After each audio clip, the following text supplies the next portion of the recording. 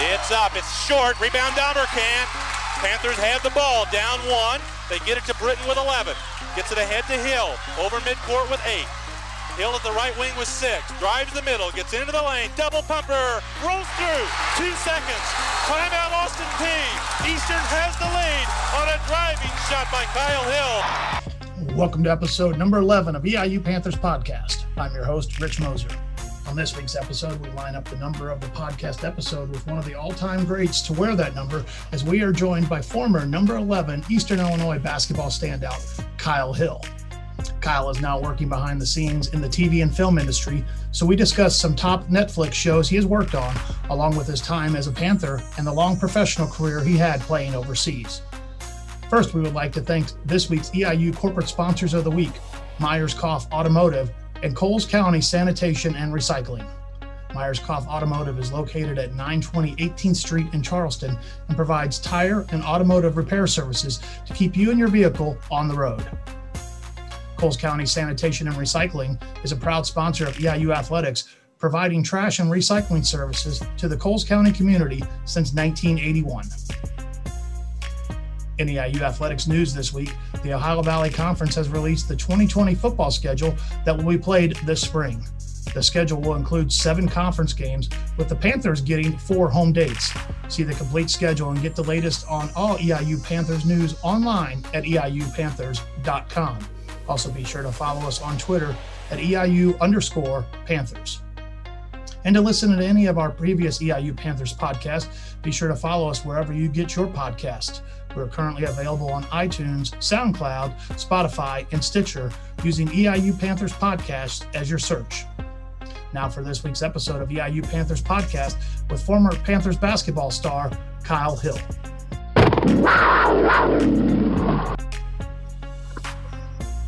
And welcome to another edition of EIU Panthers Podcast. We're joined today a special guest, and I'll tell you, it's special why is this will be episode number 11 of the EIU Panthers Podcast, and there's one guy I think of, and you heard him there in the background, that may be the most famous number 11 at EIU, Kyle Hill. Kyle, thanks for joining us on the podcast today. Oh, man, it's my pleasure. Thanks for having me.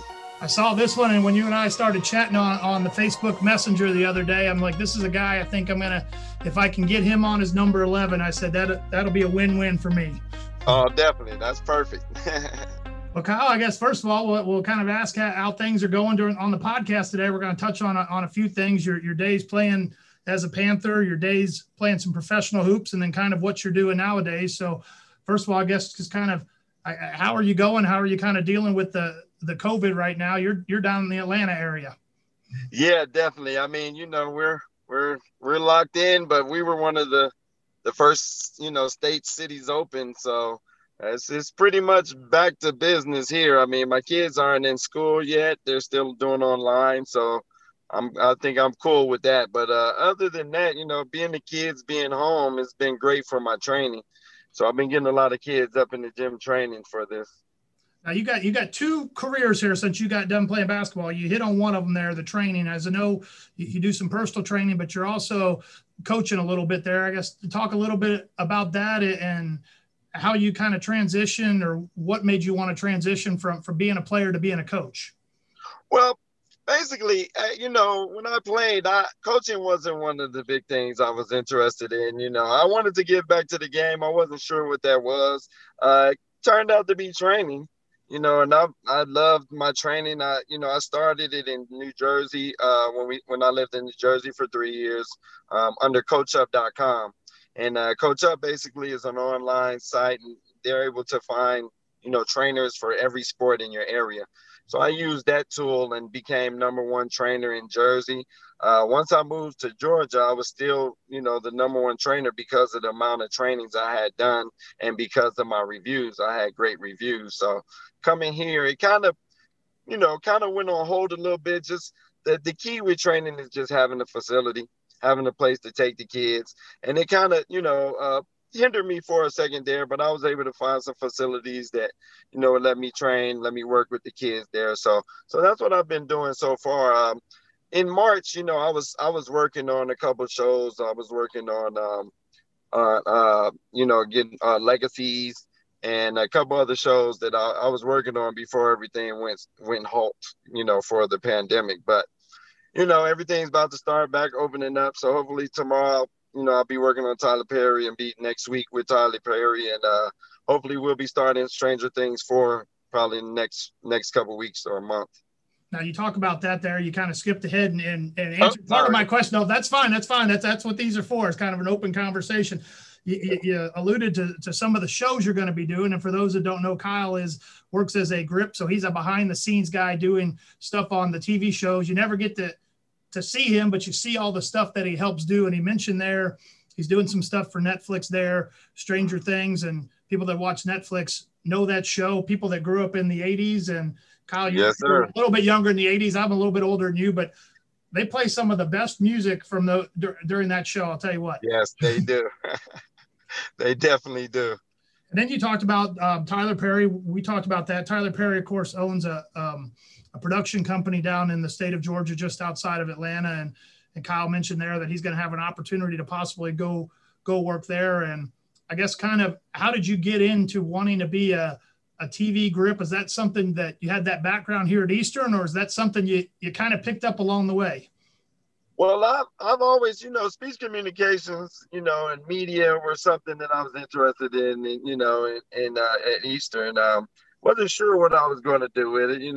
I got lucky moving to Atlanta. My aunt lives here, and she's involved in the movie TV business. She's an assistant director. So she while we was here, when we first got here, she was doing a show in North Carolina called Shots Fired. And, when they went out there, a lot of the union that was there, they took away the credit. So a lot of the workers had moved to Savannah, to Georgia to find more work. So they needed help. So luckily I had the opportunity to go out there, work the whole show. Once I did that, I came back and was able to join the union. And I had, you need four, references. I had 4 great references from the show I just worked. So it was a smooth transition. When I came back, I got into Sleepy Hollow. That was one of the shows my aunt was working on. So got in on that show. Then I got in on Star. And, it just kind of, it's been rolling ever since. Once joining the union, you're pretty much, you're able to work on any show. And once you're working with a few people, you start to network with those people. And, and every show they go to, a lot of times they'll call you for help or to come to work. So it's been awesome. It's been awesome. Now you talk about that. It sounds like an interesting career, and I think something a lot of people would want to do to see the behind the scenes. But I don't think they understand the days. I mean, you as a former Division I athlete, a professional athlete, you put in hours then. I'm thinking you probably put in maybe even more hours, but in a different capacity now, doing the behind the scenes stuff at a TV show.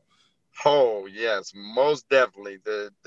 These shows can go from 12 to 16-hour days. You know what I mean? And I had got on full time as a set grip on Cobra Kai, and I got the chance to work. I just watched that one. Another great show with good music. Yes, it's all. I got to work the whole first full season, some of second and some of third. So that was cool for me. But it's tough.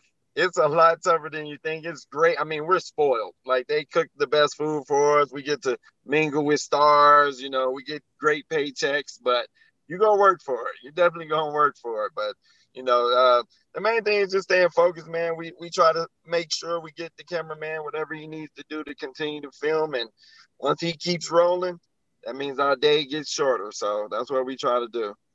Now I'm going to ask you industry secret here. You probably can't tell me. I watched Cobra Kai. It ended on the end of season 2. And the big question my wife and I had is Allie going to come back in season 3? You may not be able to divulge that, but you probably know the answer one way or the other being on the set.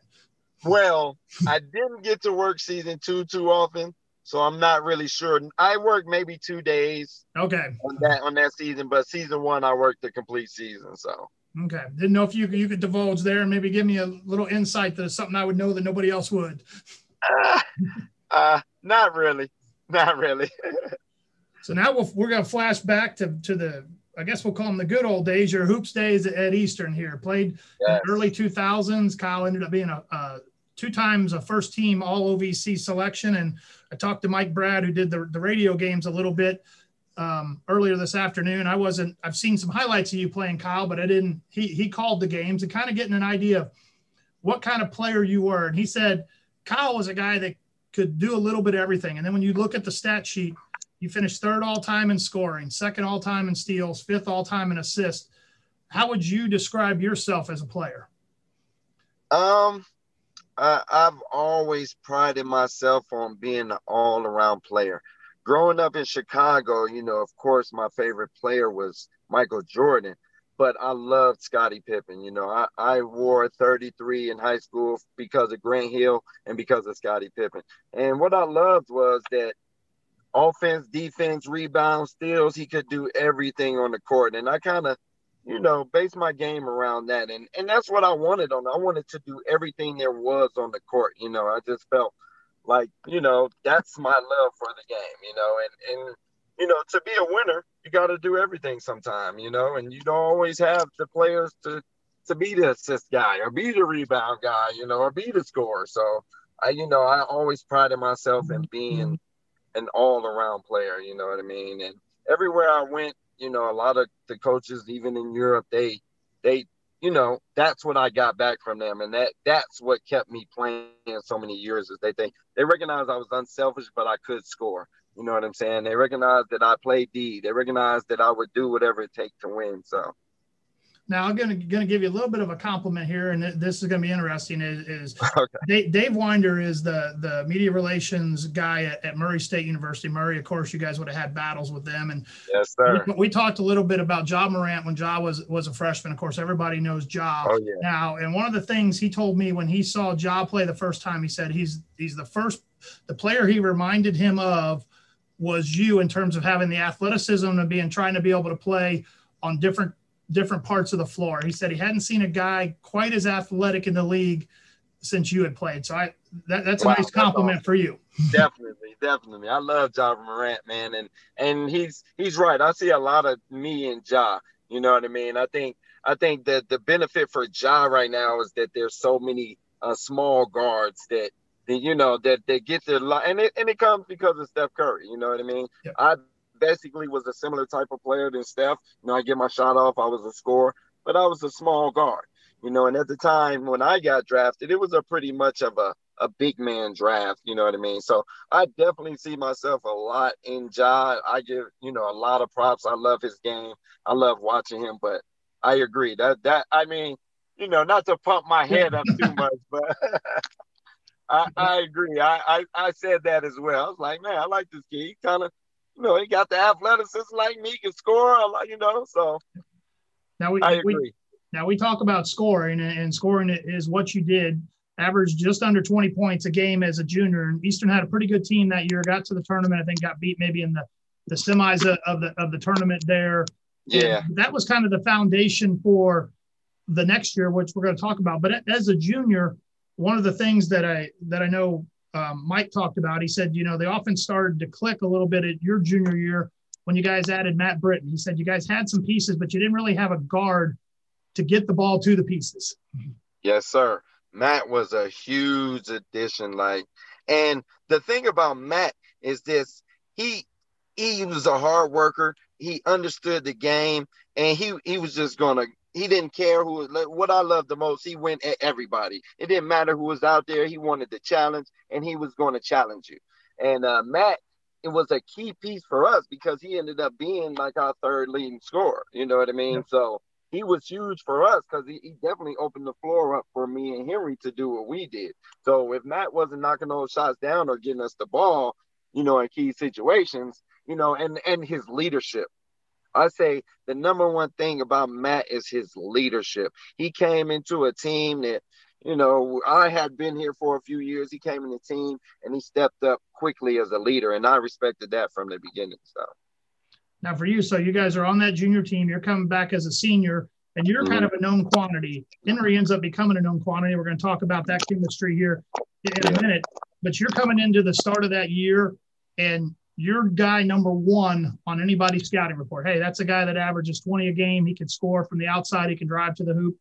Mm-hmm. How did you see, as you're averaging close to 24 points a game, but Henry's right behind you at 23 a game? How did you see scouting reports maybe change a little bit as both of you guys became, weapon 1A and 1A? Yeah. Well, I've known Henry since, high school. So I already knew what type of player he was. I think he got the benefit of playing behind Mark Polite and me. And, he got to see, some film on Rick Kay, but he got to benefit from Jack Owens, Mark Polite, did the guards that showed him the way. I mean, I followed Mark in a lot of things because through our offense, it was how to get open. And Mark was excellent at that. And so that was one thing, like I could get my own shot, but I also had to learn how to work within the offense. So I think knowing Henry from high school, I knew he was going to be a player. He busted his butt every day. He worked hard and he wanted it. So it was a surprise for a lot of other people, but I knew Henry was coming. I knew he was going to take over, and he took by storm because the first few games, Henry shoots pretty much through mid of the season. Henry was the leader in scoring. I kind of fell back and I let him score, but I felt that I had to get everybody else involved. I felt that, my scoring is key, but I also need Jan to score. I need Todd to get a bucket. I need, my point guard, Matt, to hit those open shots. So, I kind of stepped back when it came to the last 8 to 10 games of the season. That's when I turned it on. That's when I took the lead in scoring. I took over as the leader, and I said, this is my senior year. I'm going to lead us, and I want that challenge. I want you guys on my back. But of course, I couldn't have done it by myself. I had, great players around me, great guys. Our bench was huge, so it just all came together for us. Now, for you two guys, at the end of that year, you finished second in the country in scoring, and I'd say you're right there. Except I looked it up today. You were about 6 points behind the guy that was first, but a team that. But interesting in that, Henry finishes fifth in the country. And it's the only time that I've found in NCAA Division I history that 2 of the top 5 scorers in the country are on the same team. I guess. What kind of pride do you have with that? That's something you're going to have for the rest of your life. Man, I mean, I don't know. Like, we're talking about Hank Gathers and Bo Kimball here. Yep. We're talking about number 1 and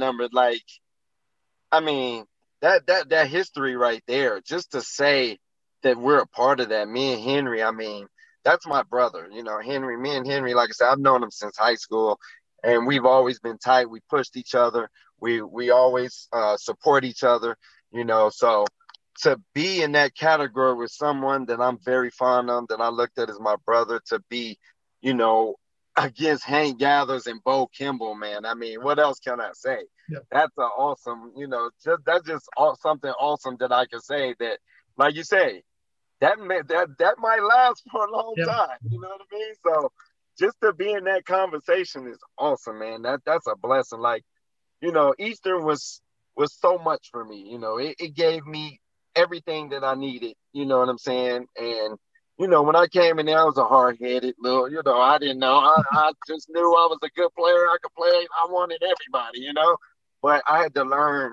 I had to humble myself. I had to work with those seniors. I had to understand, my time is coming. And it took me a while, but once I got there, it was over. But I always say, that 2nd and 5th in the nation in college, ever, what else can I say about that? Bo Kimball and Hank Gathers, to be in that category is just, I'm speechless.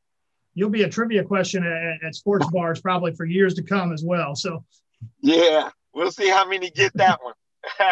No, it'll be interesting. So then I looked at it, and I knew Henry had scored a few games in the 40s. He had some games where he scored in bunches, and I knew part of that was after he graduated, he was kind of the only part of the offense.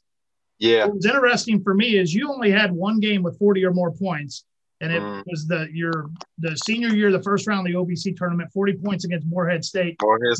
What do you kind of remember about that game? Is that game different for you because you got 40 than other games, or was it just another game? Well, see, me and Henry mindset are a little different. Okay, so Henry I'm a scorer. I'm first option. Me, I'm attack. My first notion is to get the guy on my team that's not able to get his own basket. I need this guy down the line. I need him at the end of the games. I need his confidence up. Yeah. So my approach was a little different. Coach Samuels will tell you, even near the end of the year, he's like, Kyle, you're the second leading scorer in the nation, but sometimes you're too unselfish. I'm like, okay, Coach, I don't know what to say, Yeah. But I didn't take that. I thought that was a compliment. Yep. I love being the guy that brought everybody together. They brought the team. So my mindset from Henry, a little different. Henry, I'm the guy. I'm first scorer. I'm going to make it happen. I love his approach, but you can't have two guys like that on the team. Yep. You know what I mean? So, yep. I mean, we scored in bunches, but like you say, I'm fifth in assists. I mean, that's something I prided myself on. Defense, third. I mean, I prided myself on those other things because, that was my game, and I didn't want to take away scoring from, I didn't want to be, you know what I'm saying? I wanted to get everybody involved, and I think Henry, during that senior year, he started to believe in our team. He started to believe in these guys, making those passes, getting those guys involved. So near the end, his scoring went down, but his assist, him seeing those other guys went up, and that was great. So, it's just the mindset. My mindset was a little different from Henry's, you know what I mean? But, I was still an assassin, yep.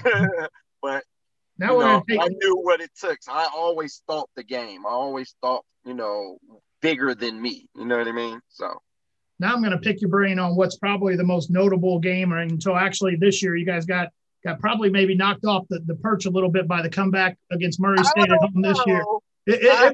Once again, probably be a 1 and a 1A, but the game I'm talking about, the comeback against Austin Peay and the OVC tournament. And I asked Mike about that one once again. I've seen a little bit of the footage. By the way, I sent you that DVD in the mail. Hopefully it'll be to your students with some highlights of that. And you're going to see some of the highlights we talked about, and that is down 21 with about 8 minutes left to go in the championship game to go to the NCAA tournament.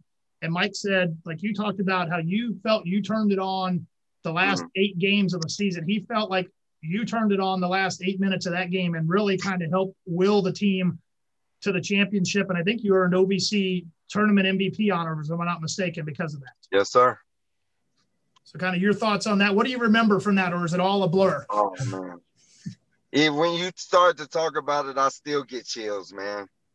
I mean, I still got that same feeling, I mean, what else to say? Down 21 with 8 minutes, and I wasn't going out like that. And I told the team, we ain't going out like that. When we finally got over the hump against Murray State, I was happy. I told the team, be happy, but we're not done. Yeah. We're not finished. You know what I mean? Like this, we didn't come to beat Murray State. We came to be champions. So the last 8 minutes, I just saw red. My blinders was on.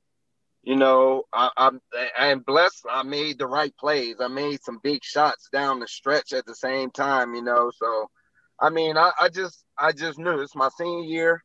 I was still upset about Mark Polite and John Smith, those guys not going to the dance. You know what I mean? So I had them in the back of my mind. Even when I came back with the trophy that day, I told them, man, this is for y'all. This is because of y'all. This is, and they were like, man, you earned it, and we appreciate it. But, you did that, and I appreciate that from them. But they drove me. Like, I always had to look outside myself.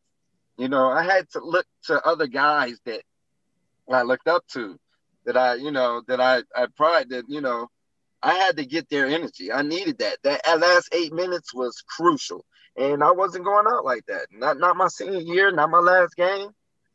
I couldn't do much at Arizona, but you know what I'm saying? To go to the dance, the second time only in Eastern hit. To be again placed in history, to bring Eastern that notoriety was, it was everything for me, man. Like I said, whenever I start, I still get that feeling within my body because, those are the things you live for. You live for coming back. You live for going to the wire to winning that big championship game to go to the dance. I mean, when we knocked that ball away at the last seconds, I cried. Like I cried uncontrollably, falling, fell to the floor. Like, you know, it was something I put my heart into. I worked for so much, and for it to happen, like, there's no words. There's no words.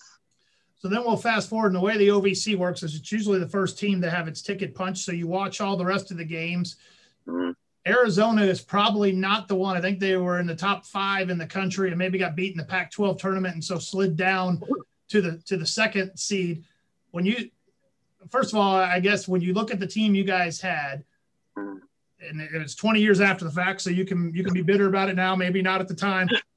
Eastern probably underseeded at a 15 seed, unfortunately, but then you face maybe an overseeded Arizona team that I think, if we counted correctly, had 6 guys that ended up either going to the league or getting drafted.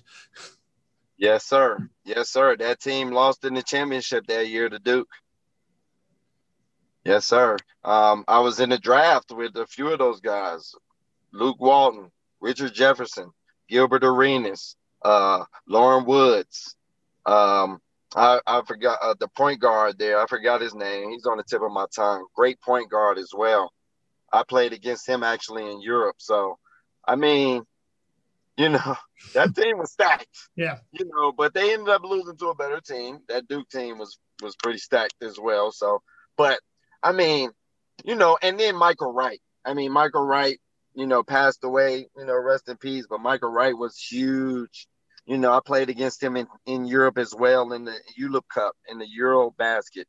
You know, he dominated over there before he, you know, was a great player. So they had, I mean, you know, it was like we didn't really have a chance, you know, but we were happy to be there. We were going to fight. We were going to play. I mean, after that game, I was proud of my team. I mean, everybody was down. Everybody wanted it for me. But, you know, I told them, man, hey, we worked. We got here. We did what we could, man. That team is, look at that team, man. Like, you know, I'm so proud of you guys. I'm so proud of the work we put in for this year, you know, and everybody's trying. Everybody's trying. And me, I'm strong. Like, okay, we did it. As soon as I sit down, and Coach Selma started that speech, it was over for me. Yeah. You know, just knowing it's my last game, it's the last time I get to hear Coach speak, like, it just killed me, you know, and I just died, you know, but I mean, I was still proud. I was still happy. I mean, in my eyes, we overachieved. You know what I'm saying? Like, we weren't even supposed to be there. You know, Austin Peay, Murray State, they always had them over us. Yep. You know what I mean? Every year. So it was great feeling, you know, just to be there. It hurt, of course. It was, you know, Yep.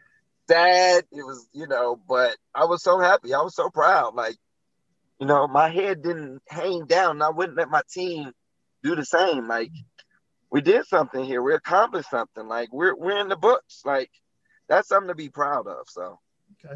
And you've glanced over this a couple times when we talked about pro basketball. We're going to get into your very long, successful career playing overseas in Europe. But you go down right now, we'll talk about another note in the history books at Eastern. You're the last EIU basketball player to be selected in the NBA draft. And not that there's been a lot of them out of EIU, more known, you know, for some of the success guys have had getting drafted in the NFL and you know, Major League Baseball. Didn't go on and play in the NBA. You were a second-round draft pick. And for people that maybe don't understand the way the NBA draft works is the first-round guys get guaranteed contracts. Whether you ever suit up and play, you get paid for a couple of years. My understanding is the second-round guys, hey, we got to pick, we got to select somebody. And if they're good enough, great. If not, that doesn't happen. How does, I guess, take us back to what it was like to maybe get drafted, and then what was your thought process to decide to not maybe you tried to get into the NBA, didn't work out, or I think I read that you just decided that you had a better offer to make some money overseas, kind of through that, take us through that thought process. Well, so a lot of people don't, it's kind of a catch-22. You know, during the time of the draft, I was in Argo, you know, my high school. I was playing with guys, you know, on the playground, you know. And I went home and I invited so many people I had like 50 people in my house for for the draft, you know. And so throughout the draft, I had my AAU coach there, Daryl Royster. He has his hands in a lot of the NBA. He knows guys. So, you know, while going through the draft, he was updating me on what's going on and what happens after this pick and what's guy, you know. So once we start going through the draft, he was like, you know, right now it's big man draft. They going for big guards. You know, end of the first round is the opportunity for you to break in. And so, you know, sitting there hoping and praying for that, you know, didn't work out that way, you know, and through it all, we're watching the second round, and we see Trent Hassel get drafted, and they show him dunking on Henry, and Henry's in the house like, oh, man, go on, you know. So, you know, we're sitting there, and it goes to commercial, and everybody's just talking, and then all of a sudden it comes back, and my face is on the screen. And, you know, I froze. I just didn't know what to do. I was smiling, laughing, and crying at the same time. And everybody in my house was just going crazy, just going bananas. I mean, that's the part about being drafted that I say is like a catch-22. That feeling, you'll never get that back. Like that feeling, that me being drafted was huge for me actually going overseas and playing on, you know, big time teams in Europe. So after I got drafted, you know, that same night, you know, Donnie Nelson called me, and, you know, I'm like, oh, Don Nelson on the phone, you know. So I got to talk to them, and they were happy. And, you know, being in the second round is not guaranteed.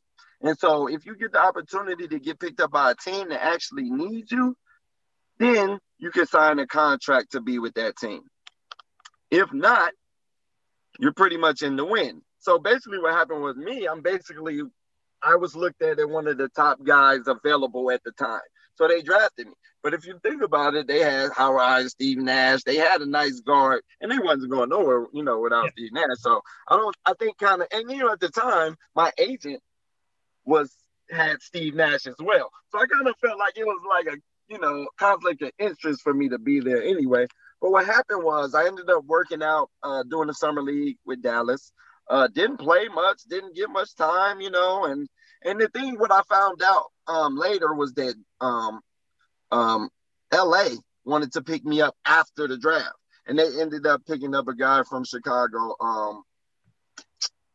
my guy from Inglewood, I forgot the guard, but they ended up picking him up in place of me, which I was proud of because, you know, me and the guy, we worked out, we're from Chicago, so I was proud of that. You know, I wasn't tripping because I got drafted, you know. But at the end of the summer league, they ended up trading my rights. So I was in a trade with New York, with Dallas, and Houston, with Glenn Rice, Howard Isley, and me. So I think Glenn Rice ended up going to New York, and I think Howard Isley went to Dallas, and I went to Houston or something like that. And so I got my rights retraded. So I ended up, you know, my agent was telling me, man, just go straight overseas. We got a good situation in France. You're playing EuroLeague. You're playing against the top competition. Go improve yourself and come back. And so that's what I did for the next 2-3 years. I would go play summer league with Houston the next few years. And like the second year before, I want to say, is it my second year with Houston? So the third year of playing summer league, I played excellent. Like you know, even at the time, they got, you know, Van Gundy was the new coach, Yao Ming was there. Then they got T-Mac that same year. So, and when they traded me to Houston before that, Steve Francis, Moochie Norris, Catino Mobley, guard heavy. So I knew going overseas was key for me. And coming back, you know, I would just work out. I showed myself, you know, I was injured most of it. I had, you know, my knee swole up, and I didn't play the last 2 games, and I killed. And Van Gundy was like, man, I wish we could have had you the whole summer league, you know what I mean? And I was like, me too, you know, and it was like, goodbye, you know? Yeah. So I went and worked out with Phoenix, you know, they had Joe Johnson, Stoudemire, they had Casey Jacobson, you know, Marbury, you know. So, you know, my agent was like, what do you think about working? I was like, I'm with it, let's do it, you know. And when I got the call, they were like, you know, we're going to bring in 8 guys. Out of the 8 guys, 5 are going to the camp. I was like, oh, NBA camp, I'm with that. I like them odds. When I got there, it was a whole nother situation. They were bringing guys in and out. sending guys home, and really none of the guys got any opportunities. We were just there to work out their players. So after that, I kind of got salty, and I'm like, you know what? I'm living my dream. I'm making good money. I'm just, I tried. It didn't work out, and I probably should have kept going, because a couple of my buddies from overseas ended up getting opportunities. But I was content with where I was at. I was making good money. I was playing top level, so. It's tough being in the second round because it's not guaranteed. You may have an opportunity, you may not. But, had I not been drafted, and I would have been picked up by the Lakers, I wouldn't have been too upset, let me tell you. You know what I'm saying? So, but yeah, a lot of people don't understand that situation. That's a great question, man. It's not guaranteed, and, that was a heavy draft. I mean, we're talking about Richard Jefferson,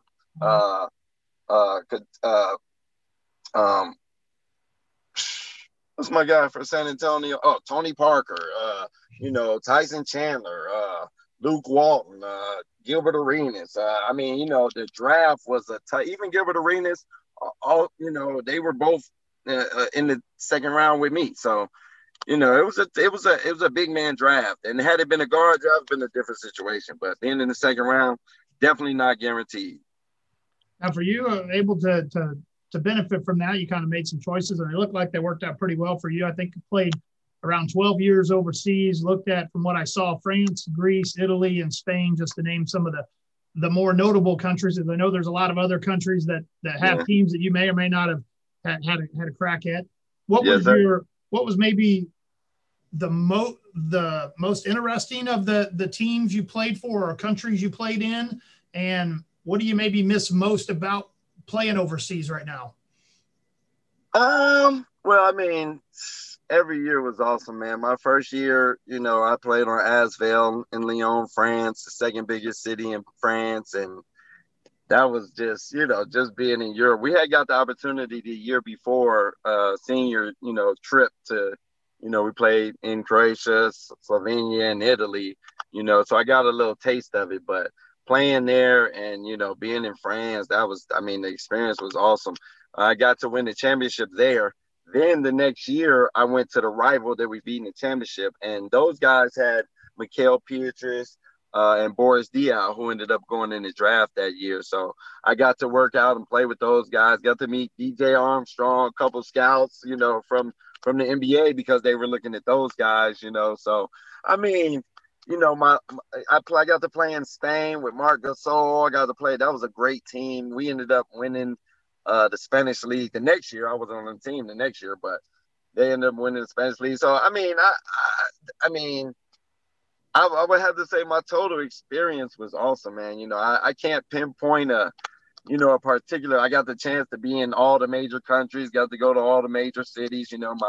My passport was stamped to death. I had to get a brand new passport. First they added pages, then they gave me a new one, then that one got stamped to death. So, just being overseas and getting the opportunity, man, in the 12 years was blessing, man. I got to see beautiful cities, man.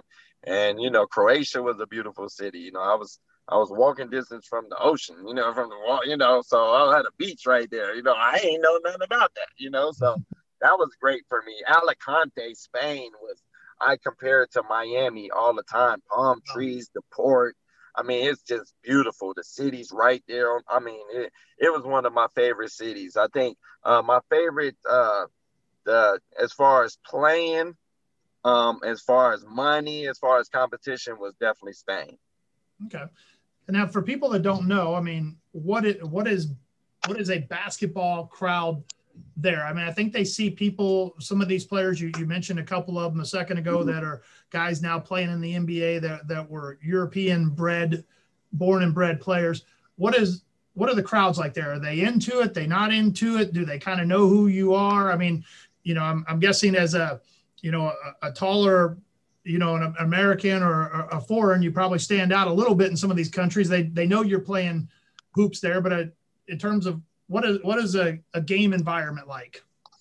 Well, that depends on where you're at. In Greece, you better be ready for the riot gear, the bombs, all type of fireworks and okay. sparklers, and it may be a fight after the game. You know what I mean?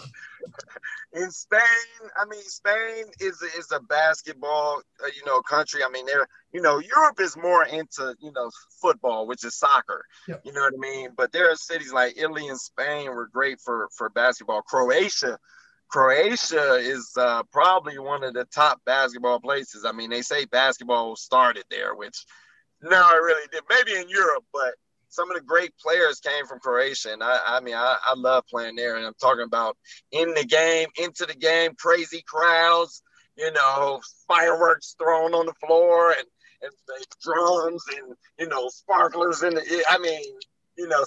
Italy and France are a little more calm. They come in, they're clapping, they're into it, but they're not like crazy fans like Greece and Croatia. They live and eat basketball, and it's a real rivalry.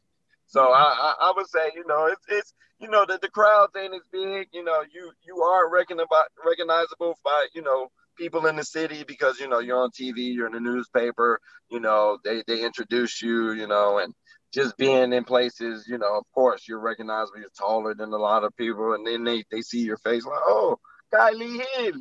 Yes, so it's a little different. It's not the NBA, but it's definitely, the atmosphere is awesome.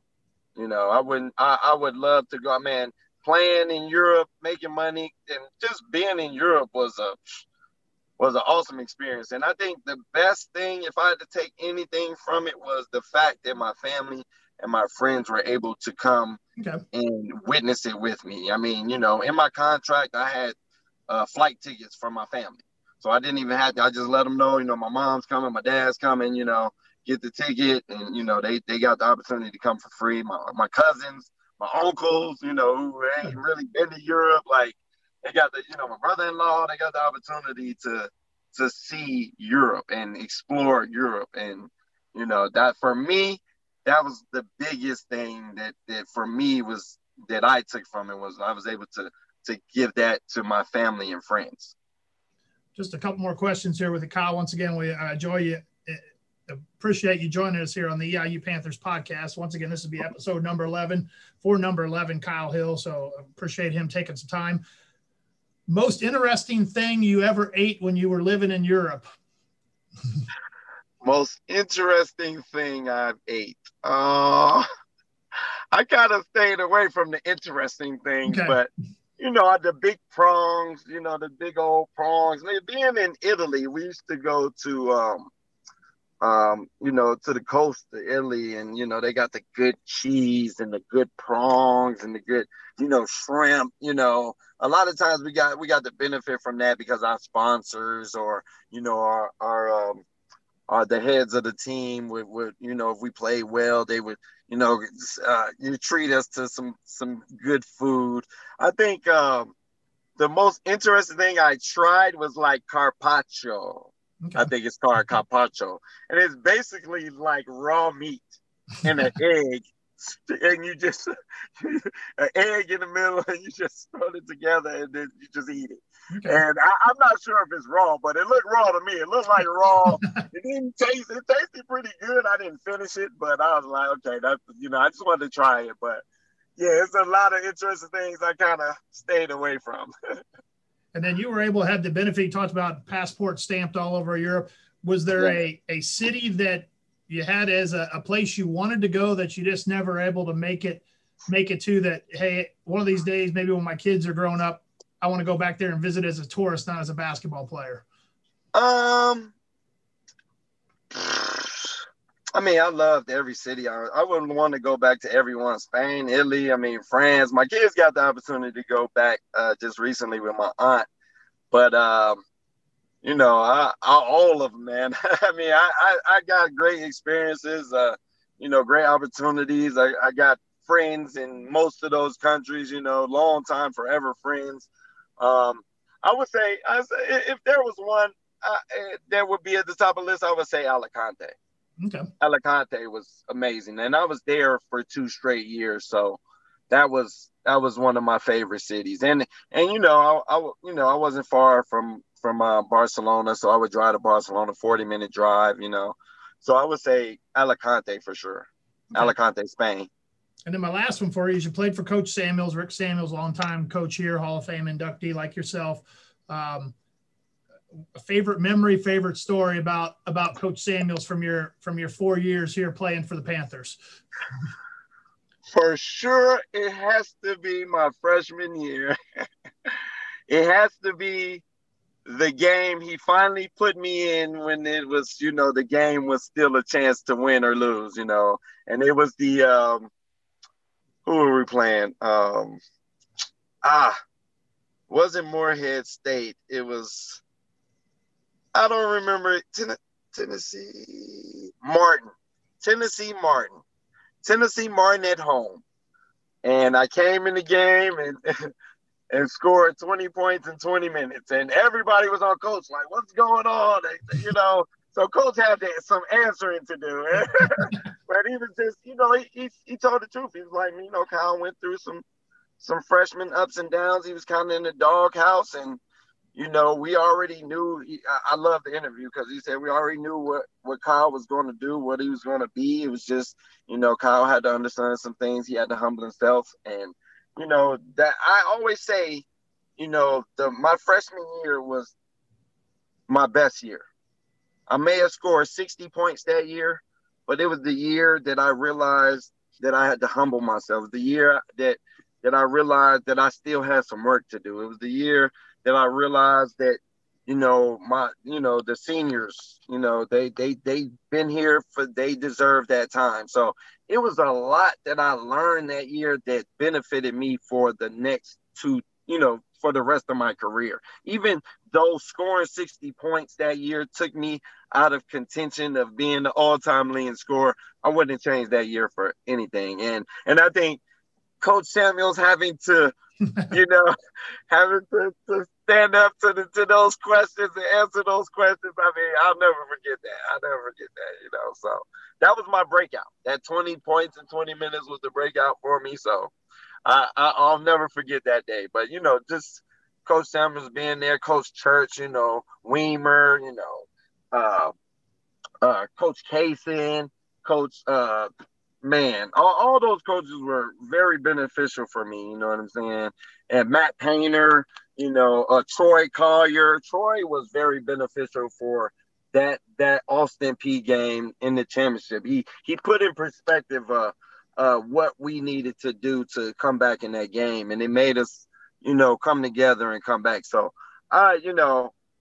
all those guys had a hand in everything we did, had a hand in the way I developed, had a hand in the way, I was able to, improve and go to the next level. And so I always give them much props. And Coach Church will always be, my guy forever. That was me and Church went to war freshman year. But after that year, man, we had so much respect and love for each other, man. Those, you can't get that back, but I was being a butthole, you know what I mean? And Church wasn't having it. And, I love him for it because he wouldn't give up on me either. Even though I was basically trying to give up on myself, he wouldn't give up on me. He pushed me and he drove me. So, I mean, those guys, Coach Samuels, always, his family, his wife, his daughters, they were like family to us. He took us into their home and he gave us Thanksgiving. He gave us, love. He gave us, attention when our families wasn't there. So, shout out to all the EIU family, the sponsors, the boosters, everybody within the organization. Shout out to you, Rich. Thank you for, giving me, some of those memories back. Because like I said, a lot of those memories are gone. You know what I mean? I don't have that film. And then transferring it over for me. So, yep. I really appreciate that, man.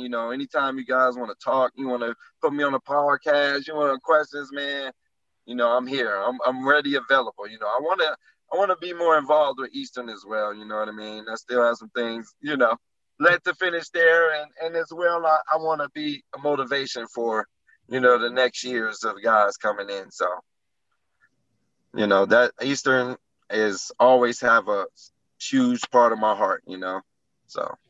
I appreciate you taking time, Kyle. I know you're busy right now, and from his hometown, or I guess he's actually sitting in the car. That's what people don't understand. As I film these on the Zoom, and I joke with Kyle, if I put a picture up of Kyle when he played here and Kyle now, you would not believe that they are the same person. He has definitely got the COVID beer and the COVID haircut going right now for him. So, yes, sir.